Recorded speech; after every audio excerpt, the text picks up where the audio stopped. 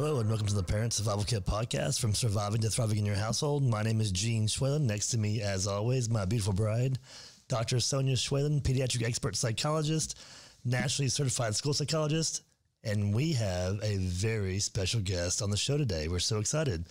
So we have Dr. Stephanie Setliff.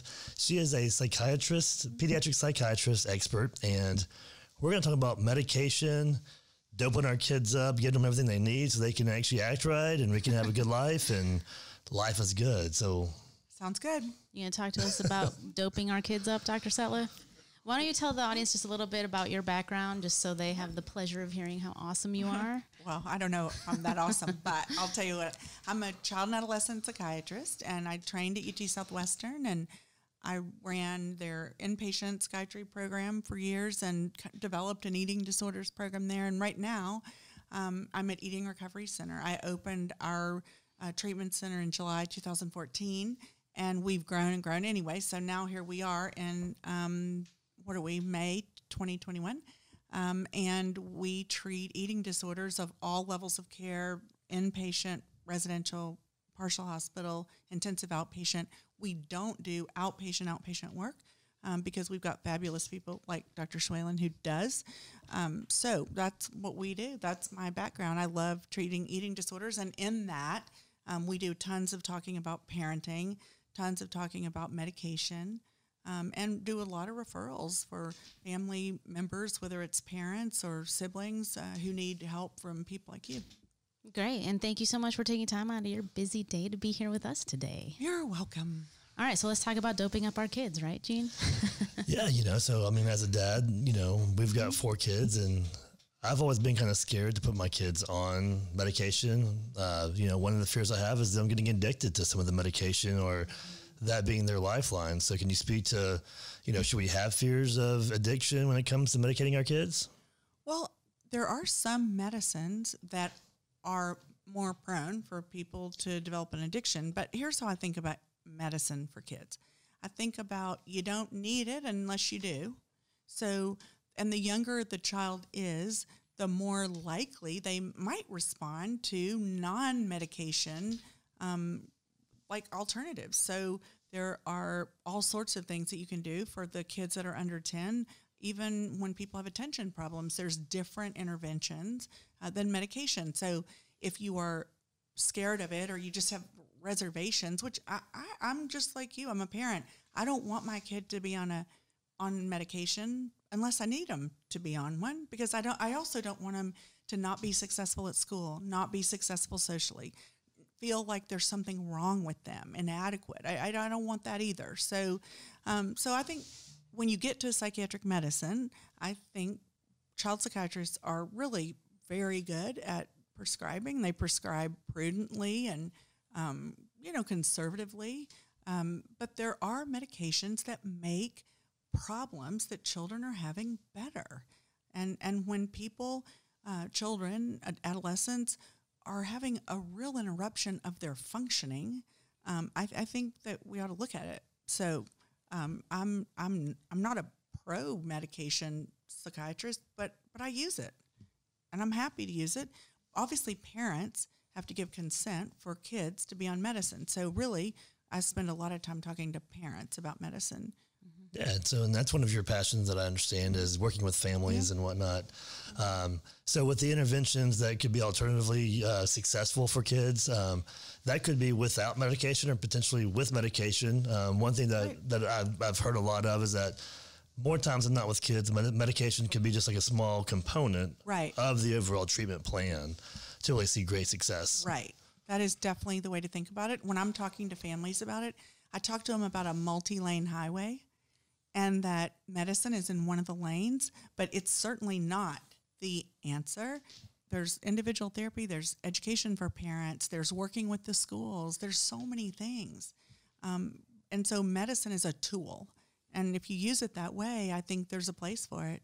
I totally get it when people don't want to use medicine no matter what. They probably don't need a child psychiatrist then, because that's what we do. That makes perfect sense. I want to follow up with that, because a lot of times families will ask, if I do put my child on medication, does that mean they're going to be on it forever, or how long do they have to take it? How do you usually explain that to parents? Yeah, I mean, what we say is it's very hard to predict the future. So forever is a particularly long time. But what I can say is with almost everything, including medication that isn't psychiatric, there's a risk and a benefit, right? And so you look at the risk and you look at the benefit and you look at them carefully because it matters. And if there is a slight risk of somebody being on a medicine, but the benefit is overwhelming. And I'm just thinking about a child that was the daughter of two physicians, and she was brought to me. It's a long story about why she was brought to me. It doesn't matter. But she was in 4th grade, and she was depressed, but her depression was really because she was being bullied. She was being bullied because she had these awkward things that she did that other children didn't do. When she got upset, she would pull her hair, or she would start like clawing on her arms, or clawing on the bottom of her legs. And when something happened on the playground, she would run over to the side of the playground and do some things by the fence that no other child did. So she had very poor coping strategies. She was vulnerable to being bullied, and she was bullied. So then that made her depressed and made her have school refusal, and she wasn't sleeping. So we used some psychiatric medicine for her because I sent her to therapy, but that's not going to happen as quickly. The results of that may not happen as quickly. So we put her on medicine, and honestly, when she came back to see me, 2 weeks later, she was already much better. She wasn't crying. The bullying had slowed down. Her behaviors, she was kind of being glued together. She had less anxiety. And she was on medicine for about 3 years. And one of the medicines has a little bit of risk to it, but really all you have to do is draw blood and make sure that their labs stay normal. And when what we were watching, cholesterol went up a little bit, I said to the parents, they're physicians, we should look at taking her off. This is something that is a side effect. And you know what they said? They said, no way. No way. We're not doing it. And they didn't. They said, we'd rather treat the cholesterol in the short run. And obviously she'd been in therapy, so she's growing up. Her brain is developing. Time is on our side. So they absolutely saw the benefit of it. It outweighed the risks for them. Oh my gosh. Just beyond. They were so thrilled for her. I mean, they had tears in their eyes talking about it.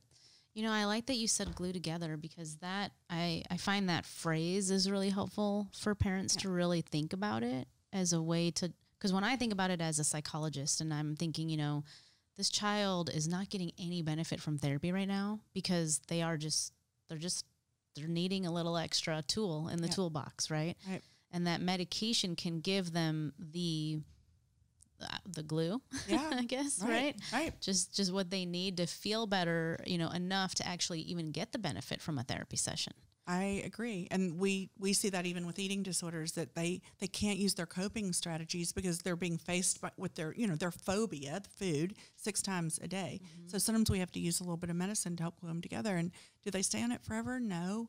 The truth is, I've not looked at this in a chart review way, but I don't even, when I see my patients outpatient or they come back to see me later, nobody's really ever on the medicine necessarily that they were on when they were in crisis. Mm-hmm. They were in crisis, and so crisis calls for a different medicine than 2 years later when they're doing really well. They've been in therapy, they've been in family therapy, their brain is 2 years more mature, and we just can't forget that, brains fully, your prefrontal cortex fully comes online from 23 to 25, and nothing personal, but there is some argument that men may not always come online at all. I agree with that. That's a very good okay argument. With that. I want to be a kid forever anyway, so. So now you know what you're I'm saying. I'm going to ask the next question, and then I promise I'll let you ask the next few. Uh-huh. But, you're talking about child brain development, right? And so, what do you know, or what can you share with the parents about the concern that psychotropic medication interferes with brain development, or does it? Well, we don't have any data that really suggests that. Now, the issue that we have as child psychiatrists is that most of what we do with psychotropic medication is off-label, right? Because drug companies pay $1 billion or more to get a drug FDA approved. They're not very likely, not that they never do, but they're not very likely to go back and get an indication for child and adolescent. So we have to be really thoughtful and use our clinical experience and expertise and consult with our peers. But my worry is what untreated depression does to a brain. Because we know that untreated depression will change a brain. Okay. And so will an eating disorder. And so will an eating disorder. So once again, it's just always risk versus benefit for me. Okay. Yeah, that makes sense. I mean, just from my business background, I teach on really 4 chambers of a person, spiritual, intellectual, physical, and emotional. And if you're not pumping all those chambers equally, you're going to be off track at some point in time. If you think of a ball and you roll it and it's not fielded properly, you're going to be off track. So a question I have as a parent, if I had some concerns about my kids and I wanted to bring them to a pediatric psychiatrist, what does that appointment look like? Like, how do you determine really, what are the procedures in that appointment to figure out what my child may need from a medication standpoint and what the benefits and also maybe the risks or that we should, weigh out? Right. Well, what it can look like usually, honestly, is that there's not enough child psychiatrists in the country, so it's quite difficult to get into them. And I hate that, but it's just how it is.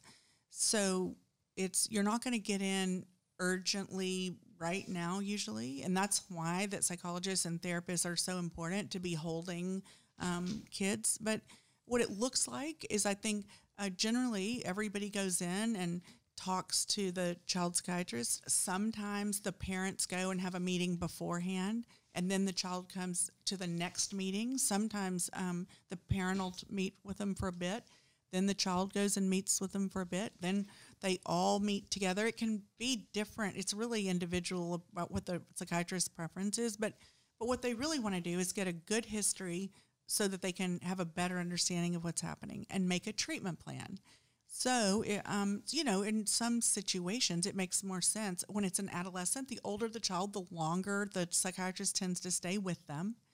Child psychiatrists are really good at keeping things that, keeping confidentiality. And just because they met with the child for 30 minutes and they meet with the whole group 30 minutes, it doesn't mean that they don't know how to keep the things that the child told them that aren't relevant confidential. So they're just good at it. They're used to meeting with systems. So if your aunt lived with you, they'd want to meet her because it's all part of the system and it's where the child's living. And then they decide sometimes right away that they want to use medication. Sometimes they want to talk to the therapist. They want to talk to other people, the teacher.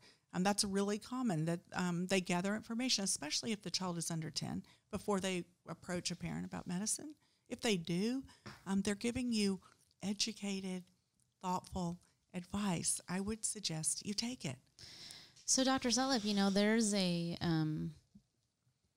myth maybe, because I think you just debunked it, that psychiatrists can only spend about 15 minutes with a client, and that's all you're going to get every 3 months. Yeah, that's just not true. I think that's a big fear out there. I hear it from parents all the time. Yeah, it's just not true. That's just not true.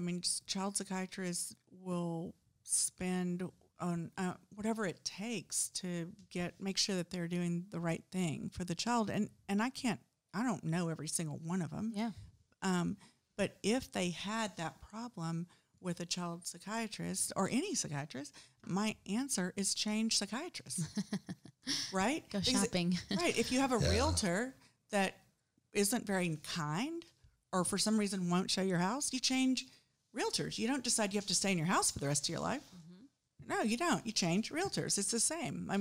Not every child psychiatrist is going to do what I'm talking about, but we've got plenty in our town that will. Okay. That's really good to hear. Yeah, one thing that you said that stood out to me just with experience being around my my smart wife over here, who's way smarter than I am, because my brain is still developing and maybe never developed completely. Smart, okay, I shouldn't even have said caught that. on though. No, so I quickly. know. Look, Yeah, But he you- caught on with the Give him some humor. credit. Yeah. But you did talk about like different settings and looking into cross settings. My mom is our nanny. So if we had a problem with our 3-year-old, then we may need to talk to Mamaw to figure out, is she noticing something that is going on, or maybe something's not going on with her that we may be seeing in a different setting. So it makes perfect sense. I mean, sure. And you might take her to one of the appointments and she might, the child psychiatrist might talk to her and her perspective might be different, right? Because there's your perspective and my perspective and the truth, right? And somewhere there, you have to make peace with all of it. And what they want is just to know enough to be able to help that child. Okay. Well, you mentioned something earlier about there's not very many child and adolescent or pediatric and adolescent psychiatrists. So I have heard there's a lot of pediatricians prescribing medication. As a coach, I've mentored and coached a lot of kids from all ages, starting at 3, 4 years old, all the way up until high school. And there's a lot of parents that talk about their kids being ADHD. And even as a coach, we're like, well, my kid has ADHD, so if he's not paying attention or focusing, that's the reason why. Or he doesn't have the H, he just has ADD, and all those funny things that go on. But, they really want medication for their kids, or they're on medication. But one thing that I've heard also is that a lot of times there's prescribing medication for ADHD, and it may not even really be ADHD. Like, how much time needs to be spent, and how much, I guess, how many conversations need to happen or whatnot to really determine if someone really does have ADHD. Right. There's rating scales for that, right? You give them to the parents, you give them to the teachers. And, you also interview the kid. But I think the thing with ADHD and medicine is, if ever there's a medicine that you have to be kind of thoughtful about, it's that medicine, in that it can really just, I would say, make their appetite totally go away during the day. So you have to have strategies for that. Feeding them a big breakfast, being ready to feed them lunch that's kind of right after school. There's workarounds. But you don't want their growth spurts to be affected, and you don't want their weight to be affected. So they have to stay on their growth curve. Now, if that's a real problem with a child, you don't take them off necessarily. It's not the ADHD medicine that's bad. It's that particular medicine is not a good fit for that child. Okay. But there's a bunch of others. So you just have to have psychological flexibility. It's no different than if an antibiotic wasn't working. You don't decide, oh, well, that infection's just going to have to stay there. You just change antibiotics, or you increase the dose, or you do something like that, right? It's not. So there's so many medicines right now for people for kids, adults with ADHD. I mean, I think you don't have to jump at the medicine. I think there's other strategies. And if a child is floundering in school because they can't focus and they can't concentrate and they're getting in trouble all the time and they can't bring their homework home, or if they do their homework at home, they can't remember to bring it back to school. There are just reasons that I think medicine makes sense. I don't really have a dog in the fight. I just think that there's reasons that medicine makes sense, but it's really a parent's choice. They decide what they're going to do. I just want to share this, and this is I'm going to do a little shout out to people out there in the real world. So I'm going to tell them to watch this episode, but this is for you, Dr. K, Dr. Meyer, Tiffany, and Katina. I co-authored a paper in grad school, Psychotropic Medications, What School Psychologists Need to Know. And what we did was we looked at what the medications were FDA approved for, and then how psychiatrists prescribe off-label, as you mentioned earlier. And just for y'all out there that don't understand what that means, it's prescribing a medication, not what it's FDA approved for, but more for what, from experience, y'all understand how you can use that medication, right? Right. And so what we did was statistical significant differences between head-to-head comparisons of side effects of those medications. So what you're saying is, with a stimulant medication, if you knew, this one is more statistically significantly known to have, decreased appetite as a side effect versus this one or that one, would that data be helpful to somebody like you? So I have to share that with you. I just wanted to say that, do the shout out. Yeah, for sure. And paper that would be cool to share with you and talk about. I think it'd be awesome to see. And you're right. There definitely are some that we kind of know. They're like known offenders. They're really good. But sometimes the risk isn't worth the benefit. If there's another medicine that doesn't make them lose their appetite and provides the same benefit. So side effects is another common question that parents are concerned about and really think about. I think we mentioned earlier, like, what if it changes, the child's personality, or what are some common side effects, and how do you determine if something is intolerable and you need to make a change, or if it's just something that they have to ride out? Well, I'm not a big fan of just accommodating the side effects, right? Now, when people first start the medicine, child psychiatrists, I know that adult psychiatrists do it too. We know that if you start low on maybe below the starting dose, especially a dose for a kid that you would normally give, I'm just thinking about Zoloft, a normal adult dose, you might start them at 50 milligrams. With an adolescent, you might start them at 25. With a little kid, you might start them at 12.5. You see what I mean? So I can mitigate a lot of the side effects by how you start. So I like to do that when possible, and especially anxious people. They're anxious about everything, so why wouldn't they be anxious about their medicine? Mm-hmm. I tell them that all the time. They'll say, I'm so anxious about starting the medicine. I'll say, of course you are. You're anxious. Why you presented for treatment in the first place. Right. That's why you're going to go on medication. Right. But why wouldn't you be anxious about your medicine? And so we try to mitigate that way. The different medicines have different side effects that, usually they will go away. Like there might be a headache, or there might be a little bit of a stomachache, a little bit of nausea. Now those kinds of things, a lot of them, it'll go away over the first week or so. But I don't subscribe to, sometimes they'll say, well, I'm feeling better and I don't really mind the nausea. I'm like, no, we're going to find a medicine that makes you feel better without the nausea, right? Okay. The things that I worry about with ADHD medicine is, tics.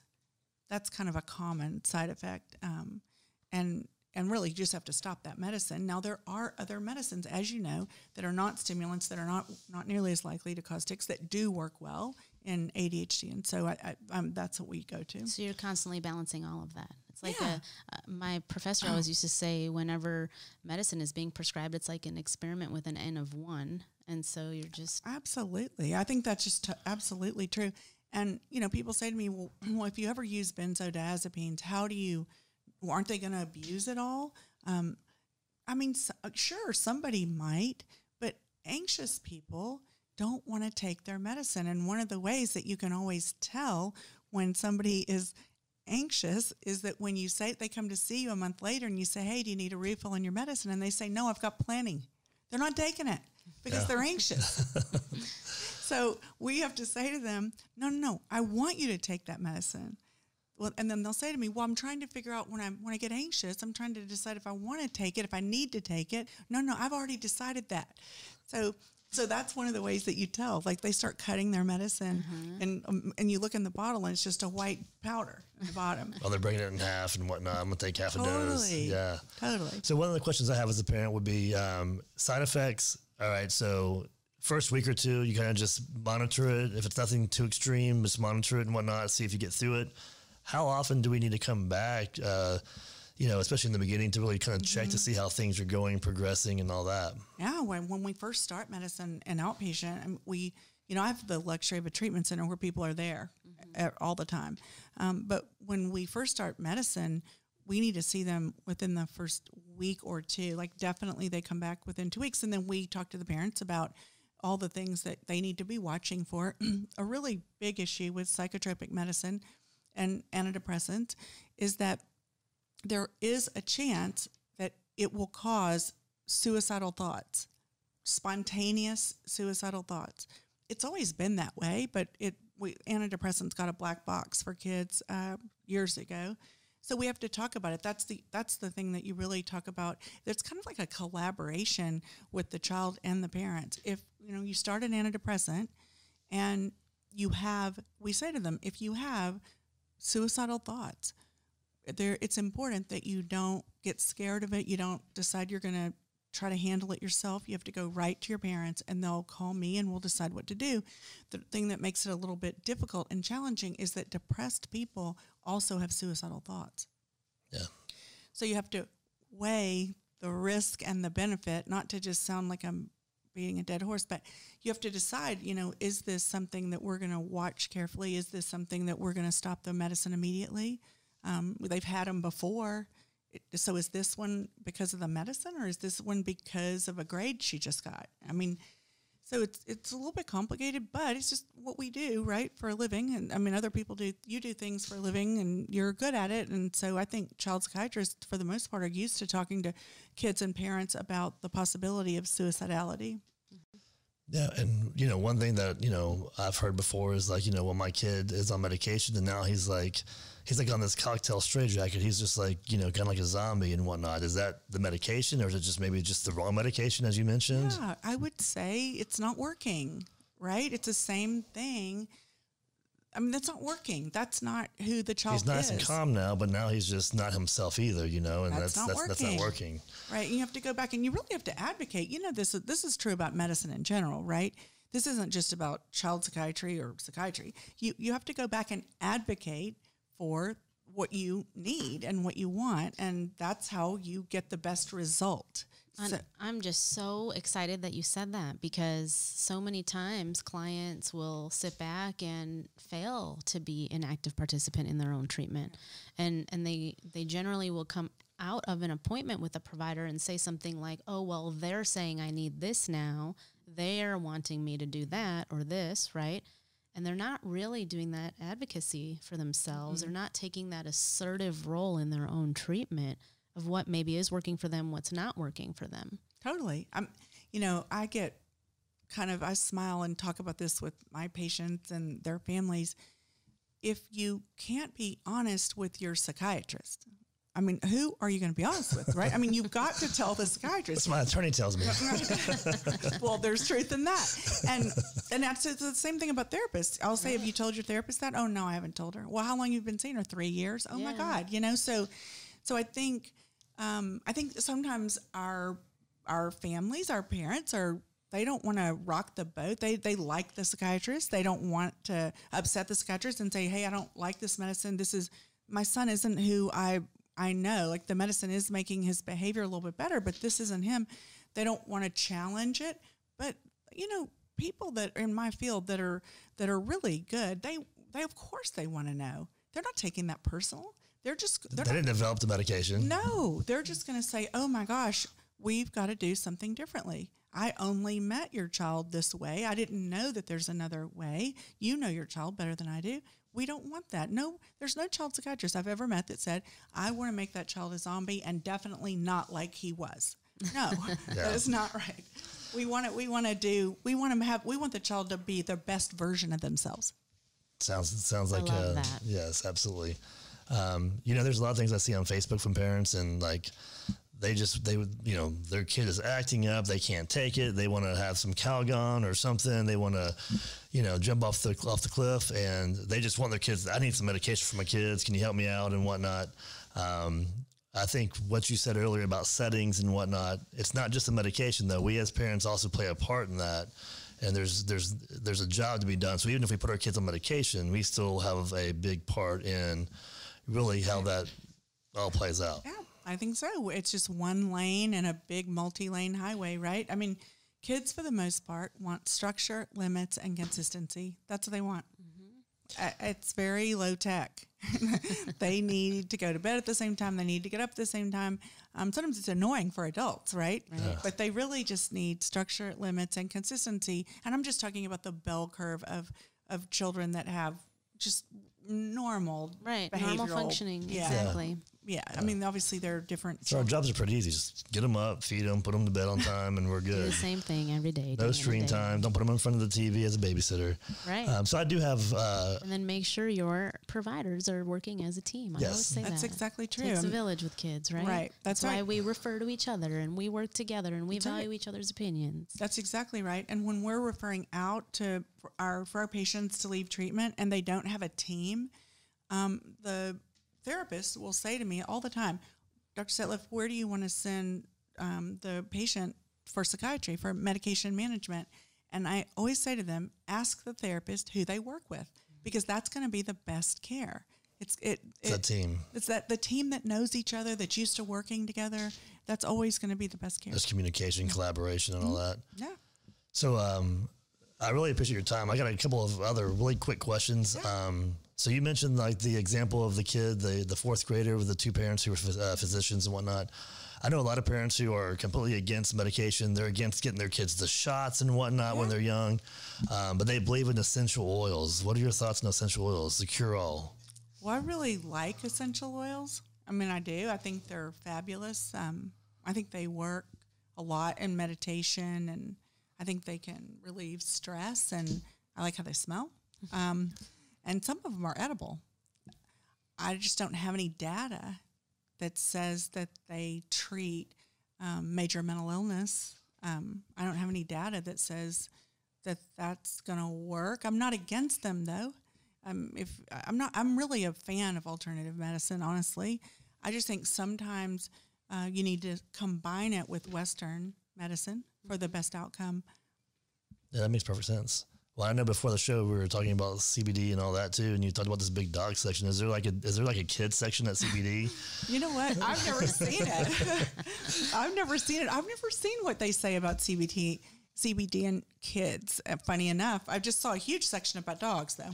Yeah, that is interesting. That was interesting. So I was waiting to ask this question because I know when you said that, I was like, I wonder if they offer this for kids, because you talked about it. Does it do work for this? Yes. Yeah. Absolutely. Yeah. Hands down.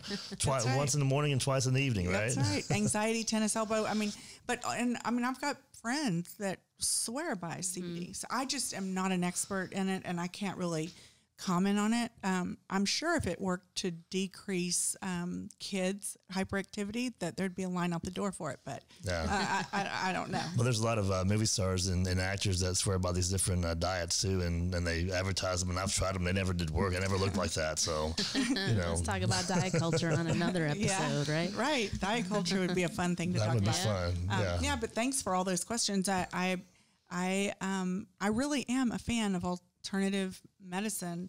I went to see a acupuncturist once, and I said, I've got problems with my back. He said, no problem.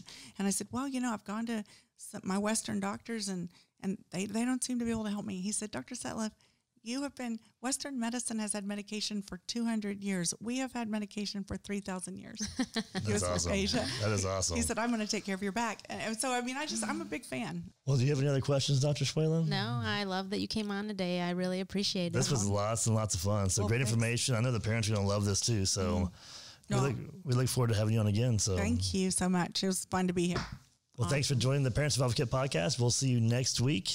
Stay tuned.